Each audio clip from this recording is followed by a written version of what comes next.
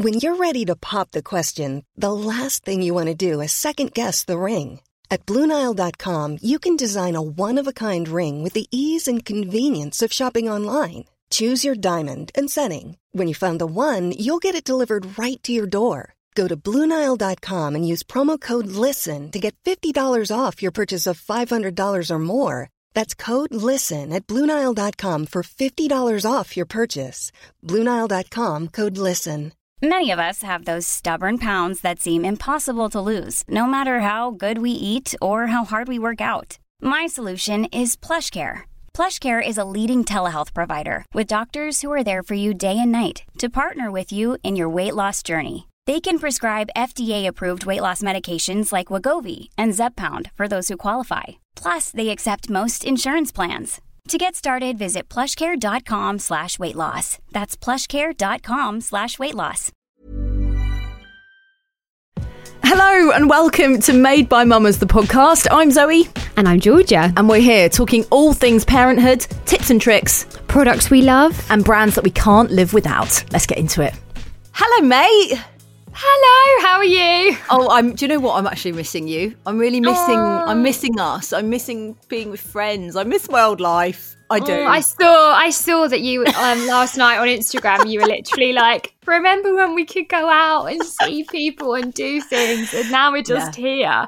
Honestly, I'm scared. I'm actually scared. I don't know how to do that anymore. Well, it's you been that long. Yeah. No, but do you know what I mean though? It's been that long. Like, I can't even remember how to get dressed up. I don't think I'd know how to behave in a bar anymore because I haven't been. So. Do you know what I mean though? The badly behaved Georgia is the really fun one. We were actually saying, to those of you that are listening, we were saying that as soon as we get the go-ahead, the nod, me and Georgia are going to go out on a night out, right? And anyone that wants to come with us, we're going to meet in a bar and we're going to get absolutely shit-faced. Our producer Charlotte's going to be there. It's going to be an absolutely wild time. Yes, it is. We can't wait. So, good weekend, bad weekend? Oh gosh, weekend. What did we do at the weekend? Not a lot, really. Like, I'm always on my own at the weekend because James is away. Like, he's not around on a Saturday. And then yesterday we had snow, which was lovely for the kids, not so much me. I'm not really into Did you go out sledging? Or? I didn't. I stayed inside, but James and the kids did. So yeah, I mean, it was okay. Like, I kind of just getting used to this, like, home life now. Yeah, it's really sad, but yeah, I mean, it's not. It's just nice. I'm just here. That's what I am. I'm just here in the house. How about you? You get to go out, so I don't want to know about it. I had 2 car raves, which would be, I say 2, I mean 4, because obviously there and back. Yeah, there and back, yeah. Yeah, put some banging tunes on, imagined my life on the dance floor. But no, it was really nice. Actually, on Sunday afternoon, it was so bitterly cold that we were talking about going out for a walk. Like, you know, the kids just did not want to. And so we just got all the toys out. We made like Dinosaur World. The girls played together really nicely for a couple of hours, and Dozza watched the rugby. And we had a beer and a glass of wine. And it was just really nice just to be kind of just pottering around and not trying to force anything. Yeah, that's the hard thing, isn't it? I think you think because the only thing you can do is go out for a walk, that you've got to do that every single day. And sometimes the effort that goes into getting the kids ready, especially when it's absolutely freezing, and actually sometimes no one I mean, our walks at the moment are torture, are absolute, because Gigi's just learnt to ride her scooter, right? But obviously she's teeny, so it takes, I mean, to walk around the block takes an hour. Oh God. You know, and you're like, oh my God. And if anyone has seen me like literally just picking Gigi up under one arm and then the scooter on my back walking through Brentwood, then apologies, because that is what happens. Sometimes I get halfway round and I think, no, fuck this, I'm picking her up, and she's screaming and kicking her legs, and I've just got her under my arm. Yeah, because that's how it ends up quite a lot of the time. There's nothing worse than actually getting the kids out for a walk and then they moan and cry all the way around the walk. It's like, we might as well have just stayed in and you could have done this, but we've Why gone out. didn't we just stay at home? Yeah. Exactly. Oh my God, we're being such moaners. But anyway, for anyone who had a lovely weekend walking this weekend, good for you. Listen, we're going to get into this chat sharpish because it was one of those conversations which I reckon we could have chatted to her all morning. Yes. What I really love about this guest, and I've known her personally as a mate for probably about 10 years since she first came onto our screens as a reality star, and she's kind of done a full circle and has had this really wonderful personal journey of growth. She's very vocal on social media. She's just had a baby. This is her first chat outside of her Hello interview that she's done. And yeah, talk about honest. Georgia, who are we talking to today? Today we are chatting to the wonderful Ashley James. So, joining us on the podcast today, someone who's been on our screens and in our lives since we first met her back in, it was years ago, back in Made in Chelsea. Since then, she's been on a massive journey, which has been so wonderful to watch. A speaker, a dating and empowerment coach, a disc jockey or a disc knobby, not knobber, as we might call her today. And now, mummy to Alfie, who's literally 3 or 4 weeks old, I think, today. We're so thrilled to be welcoming Ashley James to the podcast. Hello, my love. Hi, it's your favourite knob jockey. I love that. Can you just, for those, obviously, before we jump on these podcasts, we have a little chat beforehand, and you were telling us that when you went to register your son's birth, you didn't know what to put as your job title. So just tell us that story because it's so funny. Yeah, so Tommy, my partner, works in tech, so his was quite straightforward, and you obviously have to put your occupation. So I was like, oh my gosh, what do I put? Do I put like dating coach? But I've only just started that. Do I put influencer, the dreaded word? Like I couldn't think of anything worse, like A, to call myself that, and B, for my son to be like, Mum, did you really call yourself an influencer? I was like, former reality star, presenter. I haven't done that. Like I haven't presented anything for a couple of years. So I decided the best one was DJ, even though with the pandemic, there's obviously no DJ gigs. But that's the thing that I do the most. So as she went to write it, she was like, just so you know, we can't put the abbreviation, so I'm just going to write disc jockey. And Tommy was absolutely creasing. He was like, you've literally basically called yourself a knob jockey on our son's birth certificate. That's so brilliant. That's brilliant. Those moments are quite funny, aren't they? Because that is going to be on there forever. I know. And the stories that is going to come out of that, like they'll be tracing back in like, hundreds of years being like, oh, wow, like my great grandma was a disc jockey. What's that? Probably. Yeah. But better than, oh my God, my great grandma was part of that really vain influencer culture. They'll all be learning about it, won't they? For sure. Yeah. So there was this time, like Kim Kardashian made selfies a thing, and then people basically made money from doing selfies on Instagram. Oh God, hilarious! And then the stories continue. Ashley, before we get into the chat, how are you, and how is everything going at home? Because you are right in the thick of it, aren't you? Yeah. So Alf's just. Well, he was born on the 9th of January, so pretty much a month. And do you know what? I love it. It's great. I feel really good. And it's actually really nice that people ask that, but it's amazing. Like, I guess there's obviously lots of like cons to having a baby in lockdown, like the fact my family haven't got to meet him yet. But equally, I feel like there's lots of pros. I feel like all you can do is look on the bright side. And it's been so nice to have like that kind of extra time with him because we can't leave. Yeah. So Ashley, just take us back to, before you were pregnant, before, obviously had Alfie. How had you always wanted to be a mum? You mentioned that you'd been an au pair to us before, but had that been always been something you'd wanted, or is it something that you kind of realised you wanted as you got a little bit older? Do you know what? It's funny because I feel like as a teen or in my early 20s, I was always like, yeah, when I have children, when I'm older. And then even a year and a half ago, I was still single and adamant that I didn't want children. But in my head, it was because I was like, well, when I'm older.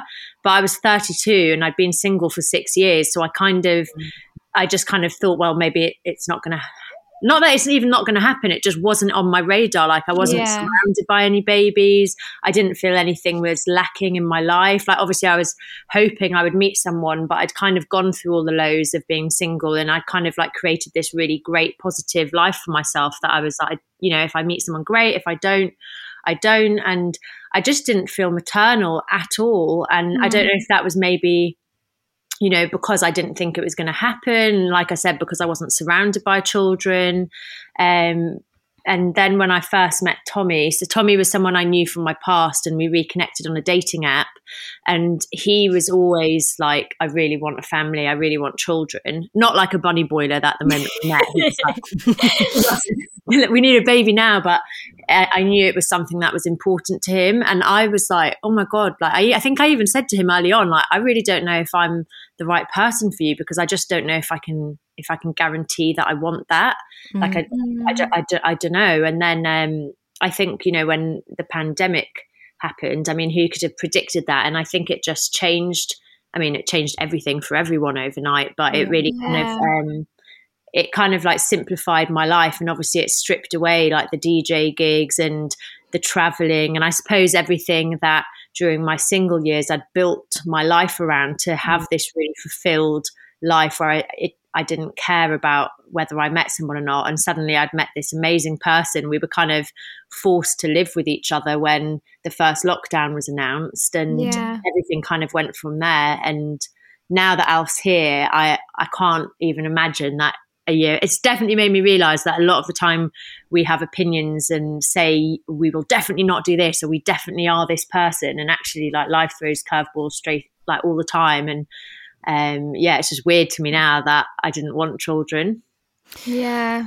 And actually, knowing you the way that I do know you, you and I were quite similar in that sense, because there are definitely, the types of women that just know that they want to have a child. You know, that's just, whether it's going to happen now or it's going to happen in 5 years, they just know they've got that maternal gene. And I didn't have it. I mean, there was a running joke with my friends that, like, I could barely pick a baby up without freaking out, being like, I don't know how to hold it. It's going to be sick on me.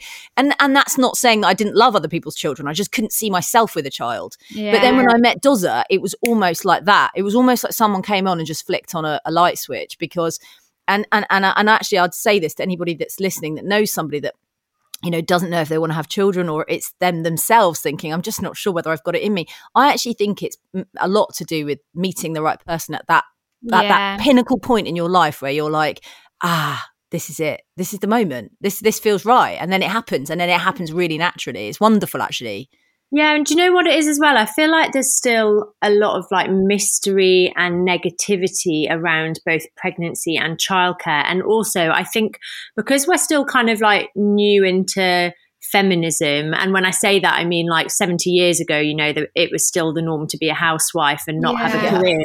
We kind of went through this really like sort of like feminist thing where it was like you have to go to work, and if you're a stay-at-home mum, that was almost like a dirty word. It definitely was when I was like a teenager. It'd be like, oh, your mum doesn't have a job. And now I'm like, we've kind of got to this more kind of equal place where it's like feminism is actually a choice and it's about equality. And actually, like, stay-at-home mums are like rock stars as well, because it is a job, and it's an amazing job if you're like the type of mum that can do that. And so I think because of that, I'd always been like, well, I'm a career person. And I do think we're still in that sort of mindset in society where it's like you're made to feel like you have to choose between your career and childhood. And I always draw this, like, it's a really bizarre comparison to make, but I love Cardi B, because when I found out I was pregnant, I was very much like, I'm not ready to give up my life. And it was Tommy that was like, you don't have to. Like, why do you have to give up your life? And then I started thinking about Cardi B, that she got pregnant at the height of her like pop or rap career. And everyone was like, oh, she's an idiot. Like, that's her career over. And she came out and said, no, I'm going to prove to you, I'm going to have a baby and still have #1 hits. And okay, she might not be exactly the same as me. It's like I said, a really weird person to compare myself. I love that. But I was like, yeah, I'm going to channel my Cardi B. Like, you can still have a baby, and like, you don't have to give anything up. And I think that's the big thing that we all, or not all, but from my own perspective or from my friendship group, it's like, oh, I'm not ready to give up my life yet. Yes, people say that all the time, don't they? Yeah. Now, so do you think that was your main consideration for not knowing whether you wanted to have a family, because you wanted to just have a career and you thought that was all you could have? Yeah, kind of. I mean, I think as well the fact that I hadn't met someone, so it was so far away from my radar of you know, like, it's not like I was sat there with a long-term partner like, oh, I don't know if this is for me or not. It was more that it was like being in a relationship was an alien concept. I hadn't been in a relationship for 6 years. And obviously I was 32 when I met Tommy. So, you know, I'd already kind of like got to my 30s, and it hadn't happened, and I didn't really have many friends who had babies. So I was like, it's obviously just like not my path. And obviously going to events and DJing and even like, you know, our industry, it's very like spontaneous, that I was like, oh, I guess it's just, I've chosen a different path. Whereas now I'm like, bring it on. I want it all, and I'm going to do it, and I'm going to prove that you can do both. But equally, my priorities have changed, and I think I'm definitely still in that newborn bubble.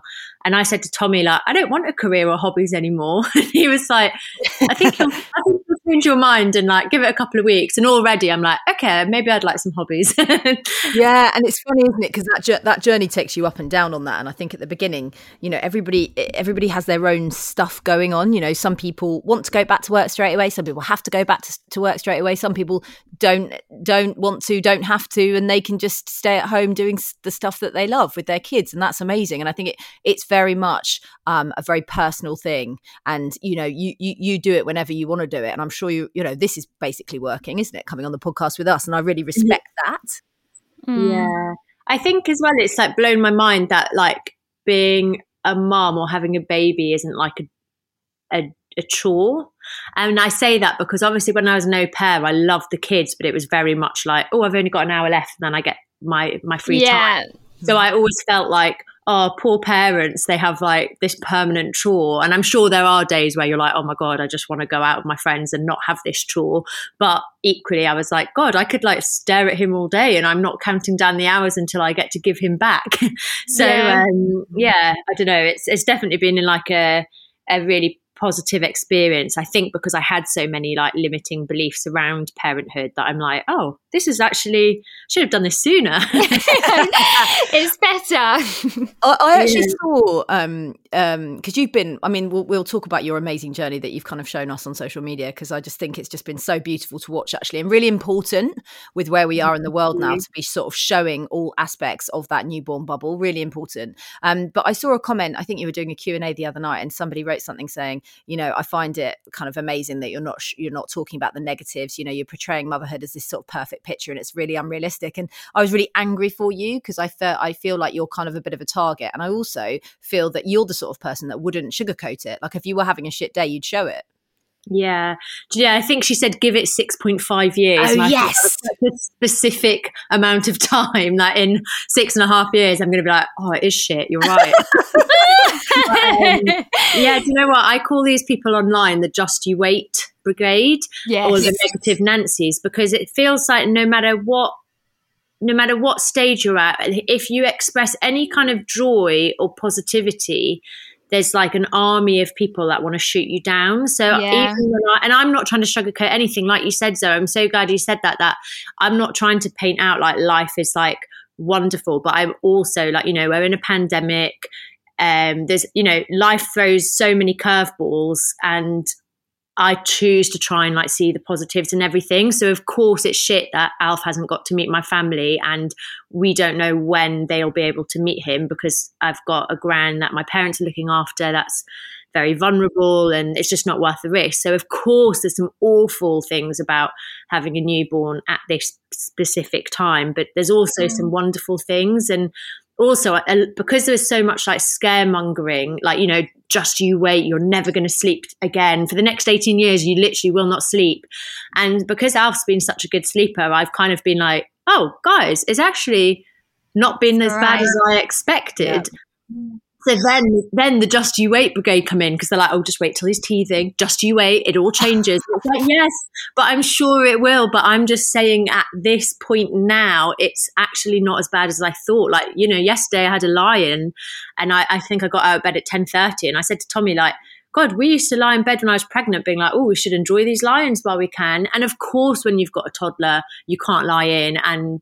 But with a newborn, all they want is your boob or the bottle, and it change. So if I want to lie in bed all day, I could. Do you know what? That's so interesting, because I think we're all quite open and honest with how hard parenting can be. And actually, sometimes you can feel scared to say when you're not finding it hard, which is really odd, isn't it? Like you said, people say to you, oh, you'll never ever sleep again. But, some children do sleep, and, that's great. And we should definitely be able to, celebrate those positive moments. Apart from the sleep, has there been anything else that you found to be better than you expected? Do you know what? I feel like just all of it in general, like even, I wouldn't say childbirth, I'd say the actual labour was worse than I was expecting. The actual like him coming through the birth canal was amazing, but labour was like a lot tougher. I was kind of comparing it to a marathon in my head. Like, well, I've run a marathon, so I can do childbirth. Like, I want to hear about this. I want to talk to you about it. Yeah, I'm really, really desperate to ask that question. Okay, well, we'll get to that. But yeah, I feel like the whole experience in general, like I said, I genuinely feared that I wouldn't connect with my baby. Like, number one, which was because he was a boy, which I know is a very controversial thing to say, but I spoke about it before. I did have like gender disappointment when I found out I was having a boy and not a girl. And now I can't imagine feeling that way. And I know it's terrible to have felt that way, but you can't help the way you feel. And two, I almost expected to have postnatal depression or not feel a bond with him. And that's because I've got a history of having depression and anxiety. It runs in my family on my mum's side. And also, like, I've had a few friends that have said to me when I've said, how's motherhood? And they've been like, oh my God, I hate it. Like, they don't do anything. And so I kind of expected as a non-maternal person to feel that way. So the fact that I just love him so much and stare at him all the time and that everything about it, I love so much more than I thought. I even like the smell of his poos. Is that weird? You even love the smell of his what? His poo. Is that weird? I think that's quite normal. I think a lot of people are like that. Like, they can take the smell of their own poo and their child's poo, but anyone else's is just no. It's like Dudley, you just sit in your own poo you just sit in the bog for ages. I'm like, what are you doing? I'm just enjoying my poo, actually. Thanks very much. Going back to the gender disappointment, this is quite an interesting topic, actually. So just talk us through what happened and I guess the preconceived ideas that you had about wanting to have a girl. So I think when I got pregnant, like, number one, it was shortly after a friend of mine who is a girl had died. So I had this weird thing that after death comes life. So I was like, I'm sure it's going to be a girl. And I guess that was in a way part of like my grieving process. But also I feel like I've been on such a huge journey, with all the lessons that I've learned, especially around love, which is obviously what made me study to be a dating and empowerment coach. But I kind of had it in my head that I'm going to have this little girl and she'll never have to go through heartbreak and pain because I'm going to equip her so well. And she's going to be like a little mini me and this like really cool feminist. And so, Tommy and I were both so excited to find out the gender. We were excited about the whole process, to be honest, but we decided to do the harmony test, and he was adamant it would be a boy and I was adamant it would be a girl. And when we got the call, we were at his parents' house and I couldn't hide. Like, I was really upset to the point that him and his family were like, this is awful. Like, why are you upset? Like, it's great. He's healthy and you're having a little boy. And I was like, but I don't want a boy. And without going into it so much, it actually made me like realize that I think from being single so long and having my heart broken a lot. And also there is this kind of like sort of social media feminism where it's like really popular to be like, men are trash. And yes, there are a lot of trash men, but I think I'd really got that in my head to the point that I didn't really like men. Like, I thought that most of them were like dicks, to be honest. So then I was like, how can I bring another man into the world? So I actually had to like work on my own like issues in a way. So, and now I'm like, I can't imagine. And I always knew I'd love him. Like, that's why I was comfortable to talk about gender disappointment when I realized it was a thing. Because it's like, I'm not saying I won't love him because he's a boy, but it is very common to really want one or the other and then be disappointed with the outcome. Yeah, That's I guess fascinating. I guess it's just another way that we sort of picture how we think things are going to be, and then how they don't always turn out like that. And like you said, like you'd probably pictured, having this girl, and she was going to be a feminist, she's going to be really cool and all that kind of stuff. And then when it doesn't happen like that, I guess you do feel disappointed, because it's not how you pictured it would be. How did you kind of navigate those feelings, and how did you kind of get over it? Because when when you're saying about having a boy, and you kind of was almost man hating, I guess now see it as, well, listen, I've got an opportunity to bring up the next generation of man, to be amazing and to empower women and all that kind of stuff. So is that how you kind of navigated that? Yeah, but I was like, the world needs more good men. But also, I guess it was kind of just getting my head around the fact that they were issues that I had to like work on for myself, because we've all like suffered heartbreak, and that's not a gender thing. Like, there'll be loads of men out there who've experienced bad treatment at the hands of women. So it was more just me having to deal with the fact that, yes, okay, there are a lot of men who treat women badly, and yes, there is sexism and all of these things in the world, but there's also some amazing men as well. And that, like Tommy, like my dad, like the people that I felt like are such rare breeds, they're actually like everywhere. And it's like, again, it's like this mindset thing. If you only want to see one thing, then that's all you see. So it was just like me working basically on my own issues. And now that he's here, I'm like, I can't imagine like not wanting him. We'll be right back after the short break.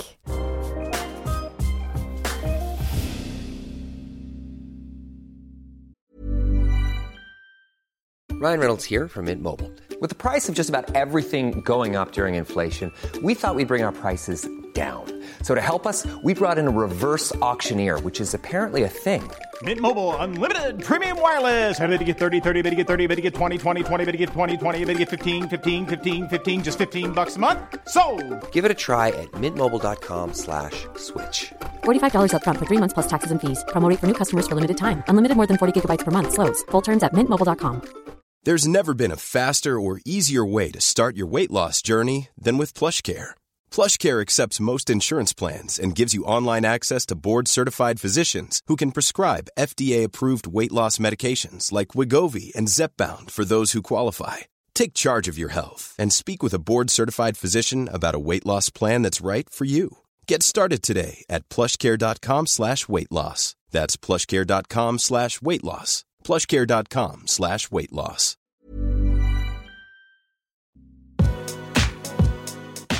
So welcome back to this episode of Made by Mamas. Where were we? It's interesting because I think every gender brings its own concerns and worries. For me, it was about, I've got 2 girls to raise, and I don't want them to have the unhealthy relationship that I had with sex in my late teens and my 20s.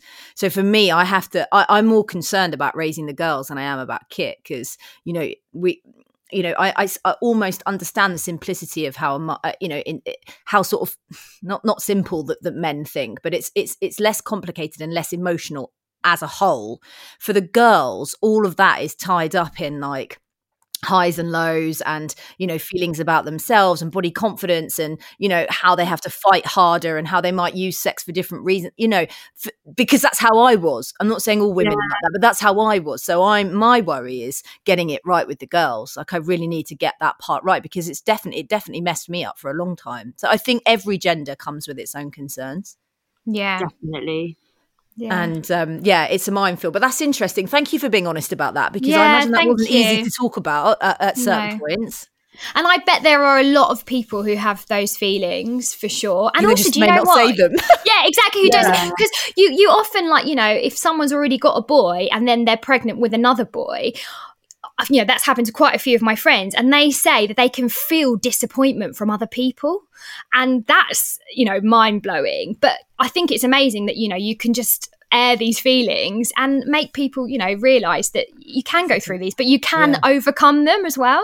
Yeah, I think that's an interesting point. I've had a lot of people say to me when I was talking about gender disappointment that, you know, they did have, say, a boy and tried again and either had disappointment that it was another boy, or other people were like, oh, so you're going to try again for a girl. And I think that's quite a wild thing to say to someone who hasn't even expressed disappointment. And I think that's another thing, even around like the negativity and the just you wait mums. I've had so many mums message me being like, I'm so glad you're calling people out on the negativity, because they said that they go to the school gates and they actually feel pressure to be negative to fit in. Yes. Yeah. Right. That's so interesting. What, so to be like, oh, I haven't slept. Oh, yeah, they're being little shits, or oh God, da, da, da, da, and just to fit in with the rest of the mums. Yeah, and I find Tommy doing it as well, because I'll sleep so well. I hear Tommy on the phone to his mates who have kids being like, when they're like, oh, you're getting no sleep, and he's like, yeah, I mean, he sleeps well, but I mean, I'm sure it'll all change. And I'm like, you don't have to you can just say counteract it. Yeah. You don't have to be like, but because I think because you know that they're going to say, well, just you wait until teething, you almost like preempt it by being like, but I'm sure it's going to change when he starts teething. And it's like, just let us enjoy the positivity for now. And you can think it in your head like, wahaha, they don't know what's coming. But to say it to someone, I think like, why would you say it? Just let them be happy. Yeah, it's like the sleep thing. The sleep thing comes up a lot on Made by Mamas. That it's a really interesting topic. You can talk a lot about it when your kids aren't sleeping, and you can kind of go through it, and people are like, oh, I've had a hell of a night, and people are, but then I realised the other day that me and you haven't really spoken about the kids sleeping, Georgia, and that's because our kids are sleeping through the night. But then we don't want to go, we've had an amazing night, they've slept through the night. Because we don't want anyone else to feel like shit about themselves because they've probably been up the whole. Like, it's a really weird mentality. It is hard. Isn't it? Yeah, it's really hard. I had the same with Gigi when she was born. My daughter, she slept really well, and I would dread the question, how's she sleeping? Because I'd be like, oh yes, okay, it's good. Because also I used to have this weird thing in my head that if I said she slept really well, then she wouldn't that night as well. So I'd be like yeah, kind of okay-ish, yeah, but you know, it might change. It's weird. It's so weird. Also, my least favourite thing during pregnancy was people saying to me like, oh, make sure you catch up on sleep while you can. And I was like, number one, I can't sleep because my pelvic girdle pain was so bad. I was in pain. And like, number two, it's not a bank. Like you can't get credit in sleep. And I find this weird because it's like, I spent most of my 20s in a club. I wasn't going to teenagers, oh, enjoy your sleep while you can because soon you'll be out clubbing and you won't get any sleep. And that's genuinely how I see having a baby, which isn't to say like, you know, sleep deprivation is a real thing and it's awful. Yeah. If your kid isn't sleeping, I get that that's really stressful. But to tell someone who's struggling to sleep in pregnancy to enjoy their sleep, it's like, okay, well, I'll just switch off my insomnia then. And like now, even though Alf wakes up to breastfeed every couple of hours, it's so nice because I'm like, finally, I'm not alone with my thoughts at night. I actually have like this tiny little baby that I would rather be awake with him than with anxiety. Oh, bless you. I always say as well that people that have been sort of, you know, DJing or like go out clubbing, like to go out dancing, it sort of sets you up nicely for parenting. It's like the rave days have like taught you how to be just kind of a bit knackered and a bit wide all the time. You got some stamina. Let's go back to the moment that your contraction started and what that moment was like and how the birth played out. Okay, so my first contractions came on Boxing Day. So I was due January the 3rd. And on Boxing Day, I was like, oh my God, it's happening. So we got the hospital bags out and his little car seat out. And then it went away. And I was like, well, that is shit. But I was like, it's going to happen. And then I was so sure that he'd be early just because my mum was early. Tommy's mum was early. Obviously, I knew that he was like head down and a big baby. So I'm also trying to get my boob out while I tell this story. Waking up. Hi, baby. But anyway, so he was actually born on the 9th of January. So he was so overdue. And that was like a bit of a battle being like, when is he coming? So on the 8th of January, I started to get period pains around 5 p.m, let's say. And by 7 p.m, I was like, maybe these are contractions. But because I got it wrong once, I didn't want to get excited. So I like got the birthing ball out and I was like, I'm just going to bounce on here and hope that something happens. And then we decided to go to bed. And then at about 4 a.m, I was like, okay, it's time to go into hospital. So in we went. I had to do the COVID test. That came back negative, but I was in a lot of pain. Because of COVID at the moment, for Tommy to be allowed in the hospital, I think every hospital's different. You have to be in active labour. So I don't know how much dilation that is. Is it like 2 centimetres? I'm not sure. But anyway, they were trying to do the cervix check and I like physically couldn't let them inside me because I was in so much pain. It was like excruciating. And I'd been told the contractions are really bad, but in between time, you're actually quite bored. So take a book and take card games and take a series. Like I had no break between the contractions. Like it was just pain.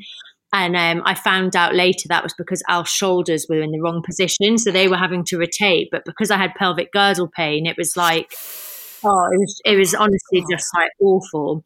But actually not being able to do the cervix check worked in my favor because they let us straight into the birthing suite. So that was around 5 a.m. And then at 10 a.m. after just like, it was just awful. It was like the worst pain I've felt. And I have like quite a strong mindset. Like, you know, I've run a couple of marathons and I just didn't expect to kind of like be as floored as I was by that pain mentally. Yeah. So they like pretty much forced a cervix check on me because they needed to know what pain options I could have. And they couldn't do that without knowing how dilated I was. And I was only 2 centimeters. Oh my God. Oh, it's so bad. Yeah. Oh my God. It was 10 a.m. and my contraction started at 5 p.m. the day before. And I remember being like, how long is this going to last? Like, I can't do it anymore. And anyway, so it did last until about 1. He was born at 1:52. So he started coming down the birth canal at, basically I pushed him out in 26 minutes. Come on, Ash. Wow. I love that you know that as well. 26 minutes. Oh, because I saw it on the form, but it was mainly because when I got to 8 centimeters and they said, okay, you're 8 centimeters, I was like, in my head, I was like, I'm not doing this any longer. I'm just going to push. So I pushed and my waters broke like everywhere. And then I just started to really push. And then they said, oh, we're worried about his heartbeat. Yeah. So then I just got on all fours and I was trying to even push between the contractions. I was like, I have not come this far to have any problems with him. Like it hadn't even crossed my mind that he might have complications or his heart might not be beating. So I was just like, I just need to push him out. Were you having any pain? Did you have any pain relief at all? So I was doing gas and air and I did do pethidine, but like earlier on. So pethidine lasts 1 to 3 hours and it was the best 1 to 3 hours of my life because it meant that I actually got to sleep.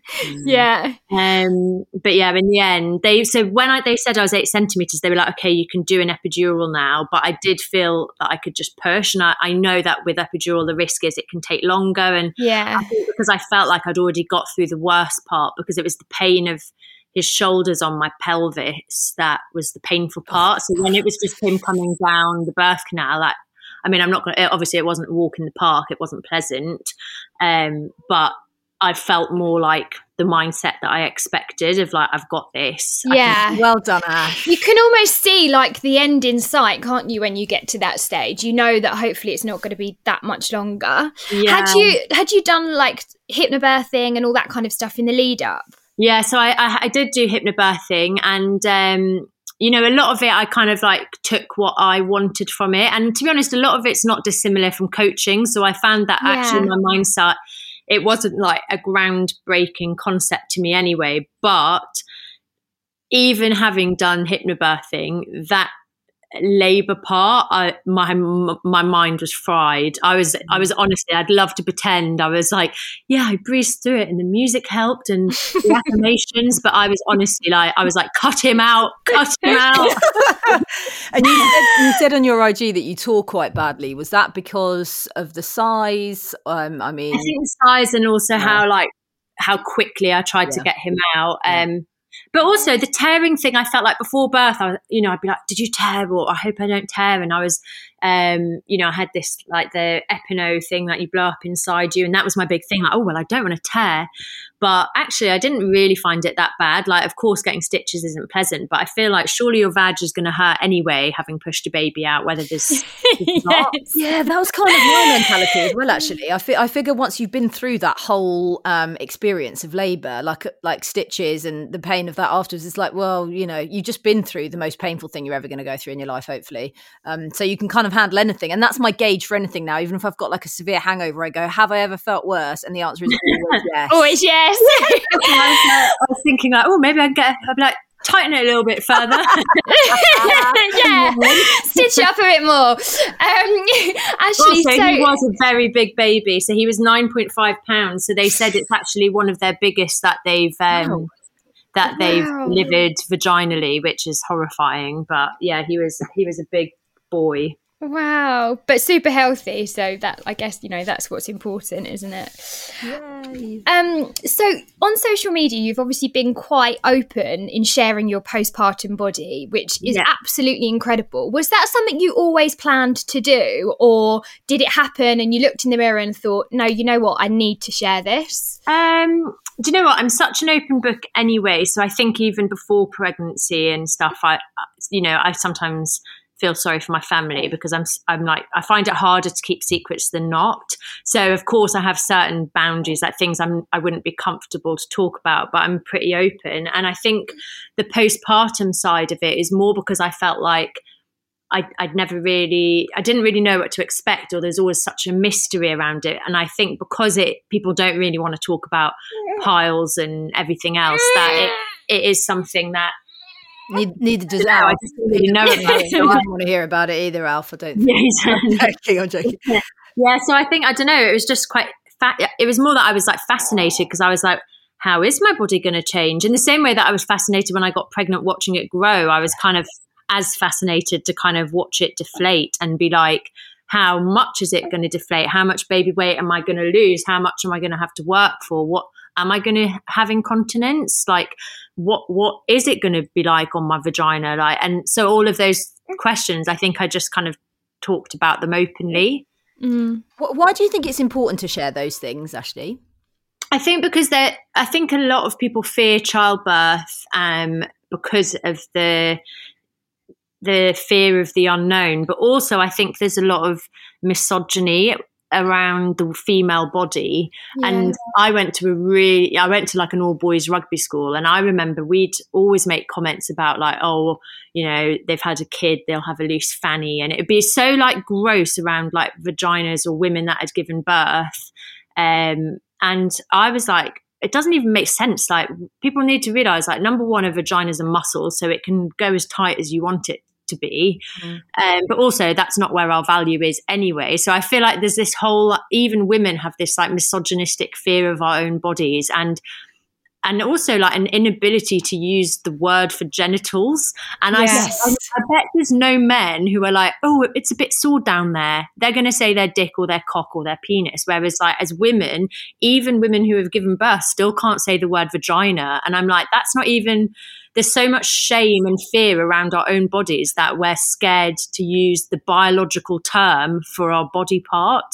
So I think that's why it was a bit of a like, fuck you to the patriarchy, that I'm like, I'm going to talk about this, and it's going to get rid of all the creeps online, because no one's going to try and like send me pictures of their penis when I'm talking about my piles.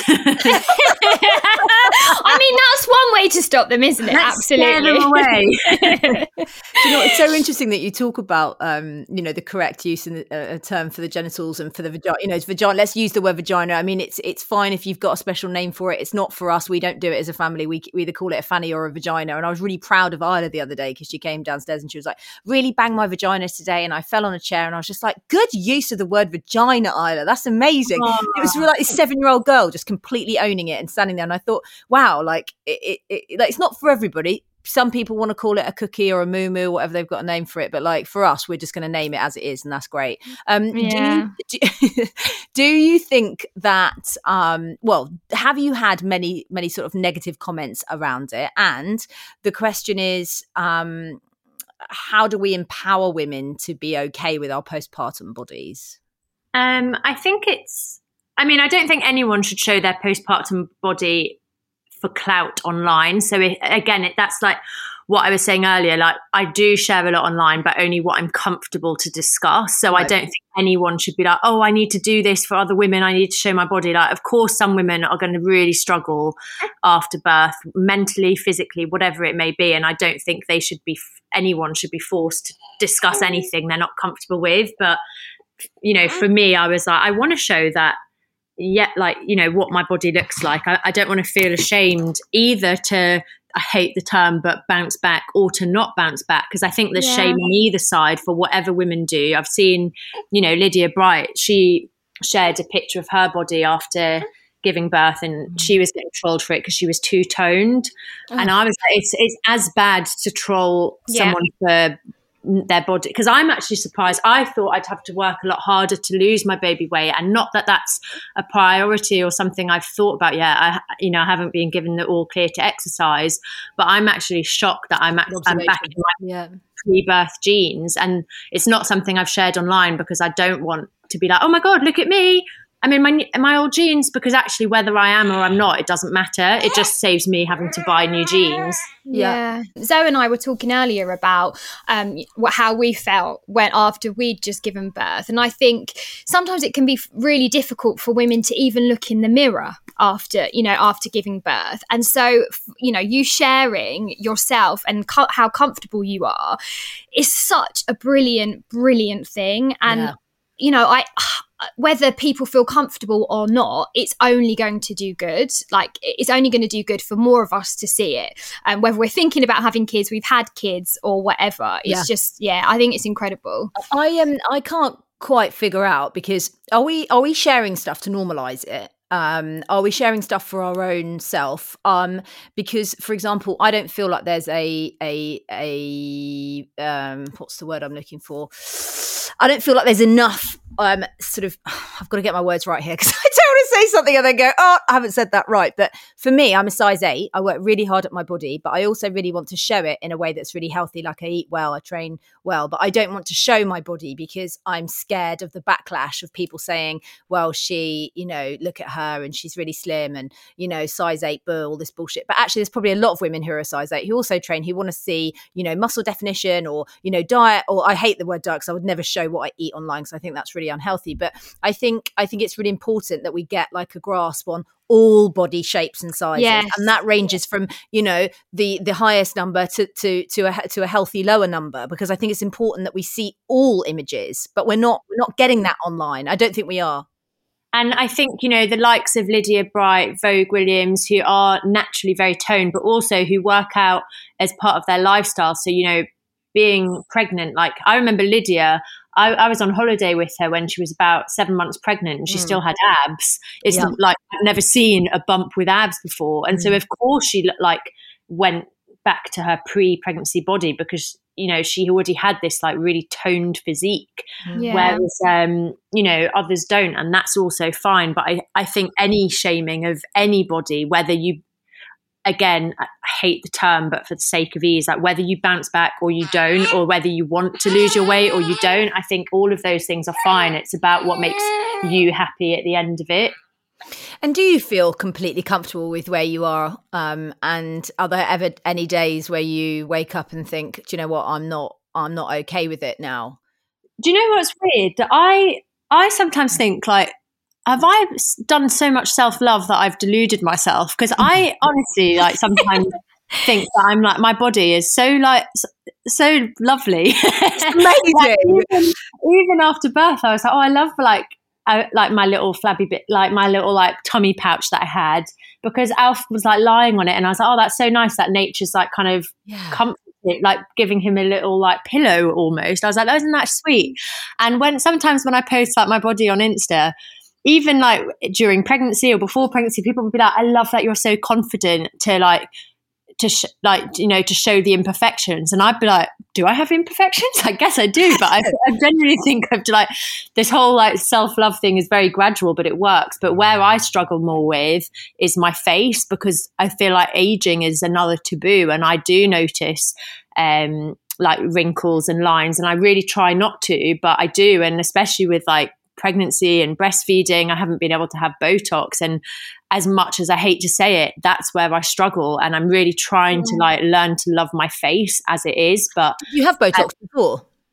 Yeah, really minor Botox, and it's not something I ever talked about, but equally I wouldn't deny, but I'd hate for anybody to do that because I said I'd done it and they were like, oh, that's how she looks the way she does. So it's not something I'd deny or that I keep secret because I don't want people to know I've had it. I just also don't want anyone in this kind of like weird world where everyone is getting Botox and fillers much more for the norm. I'd hate for anyone to do it because of my choices. It's really interesting. That's a really interesting one because, you know, people want to see it and they want you to talk about it, but then you don't want to be seen to be talking about it because you don't, you know, to promote it and to kind of, you know, you make it look good. Does that encourage somebody else to worry? Because actually Botox is a really personal thing. Any form of, you know, plastic surgery or kind of what do they call it, plastic surgery if it's Botox? I don't know. Well, modification.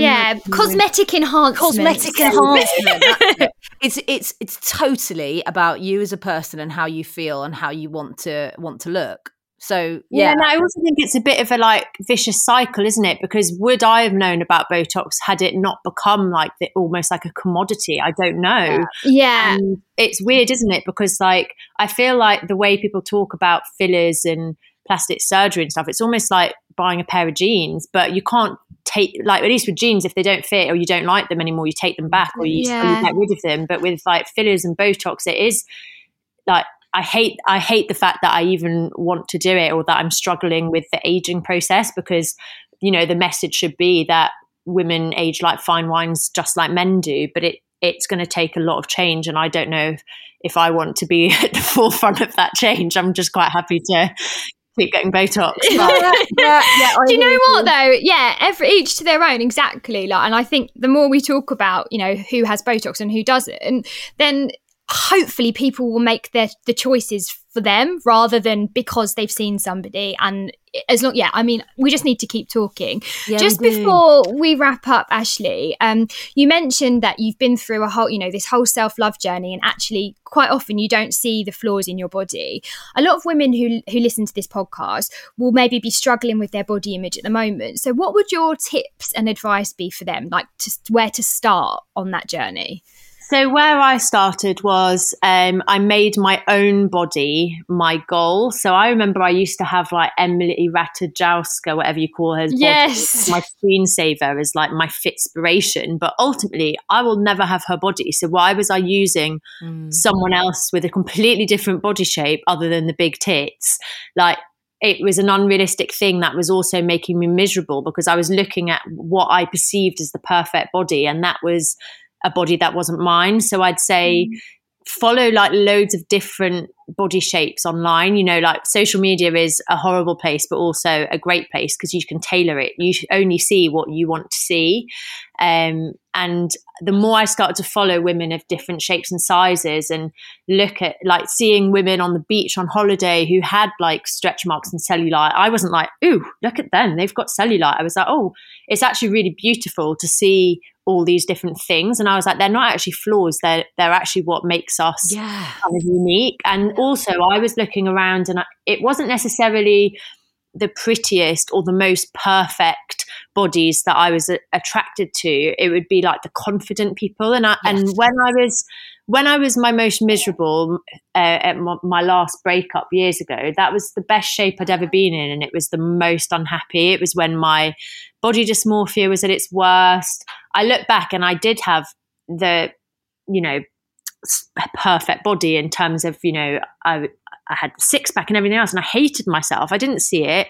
And so I realized it's actually more of a mindset and a confidence thing. And by looking around at other women who are beautiful and who do have cellulite and stretch marks and all of those things, I was like, oh, it's actually, my body isn't the problem. It's my mindset or the society making you feel like it's a problem. I completely hear. I think everything you're saying is like preach it. Like me and Georgia feel exactly the same way, and that is our big message on Made by Mamas. That it's not about what you see when you look in the mirror. It's about how you feel, and it's about owning that feeling, and it's about saying, right, this is me. I love me. I look at what my body has done, and it's grown humans, and it's withstood lots of other things in our lives that we have to go through, and it's a magical thing, whatever shape, size, form it comes in. And also try and show your non-pregnant belly the love you showed your pregnant belly, because I feel like there's like the pregnant belly is seen as like beautiful, isn't it? And I would like put my like lavender balm that I love rubbing on my belly, and I'd like be like, wow, I can't wait to meet my baby. And you kind of subconsciously treat yourself with so much self-love because it's like you've got a baby in you and it's exciting. Yeah. And then I feel like the moment the baby's gone, the question is, are you going to bounce back? Yes. Are you going to try and lose weight? And so I still have the same balm that I had in my pregnancy, and I rub it on my belly and I try and show it the same love. Like, well done. Like, you brought, I look at my son and I'm like, wow, like he lived in me, like, well done to my body. Like, I'm not going to hate you anymore because you gave me this little thing. I don't really care how you look. And yes, I want to feel healthy and I want to get back to being able to exercise. But if you don't look the same as before, that's okay, because actually I didn't appreciate you as much before anyway. Yeah.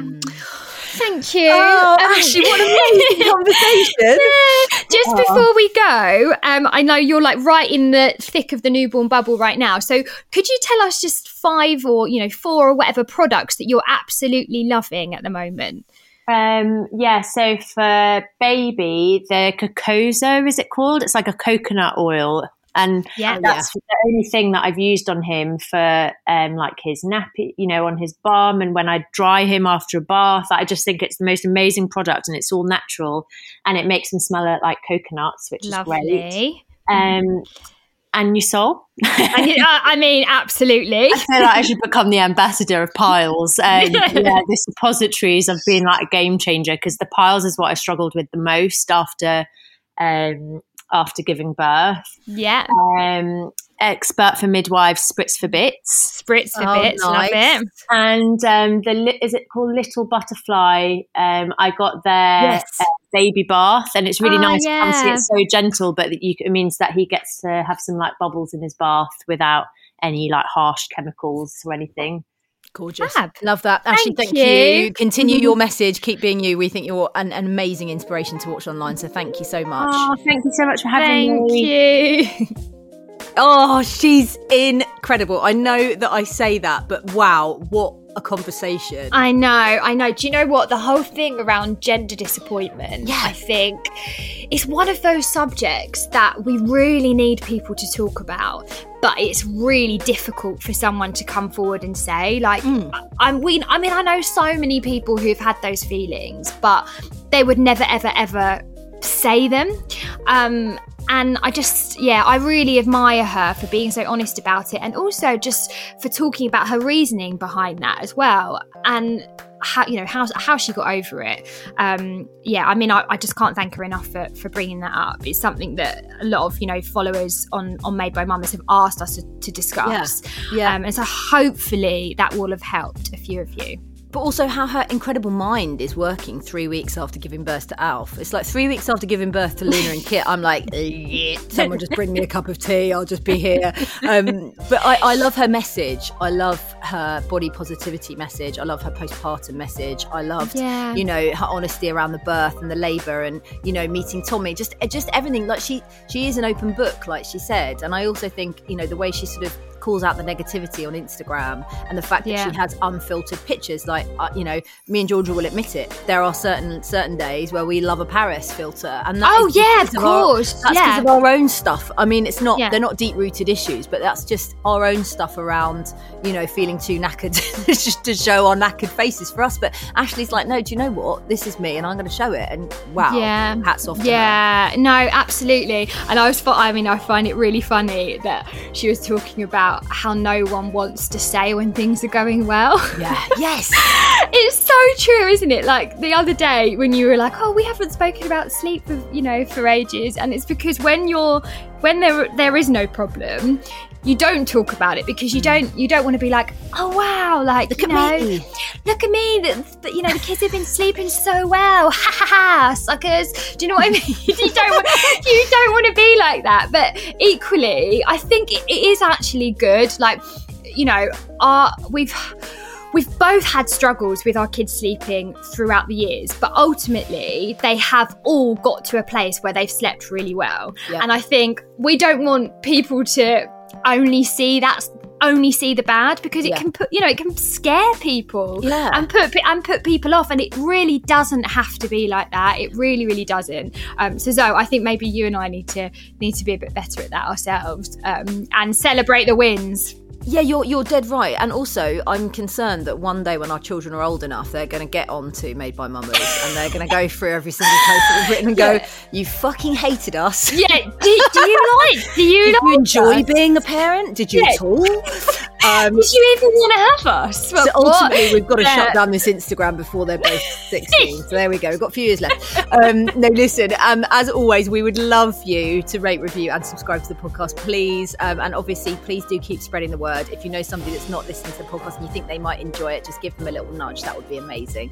Yeah, and please do tag us when you're listening to the podcast, as we really love to see who's listening and how you're listening. And any suggestions for guests, please DM us at Made by Mamas, or you can drop Zoe a note on her own channel at Zoe Hardman, and we'll be back on Friday. We'll see you then.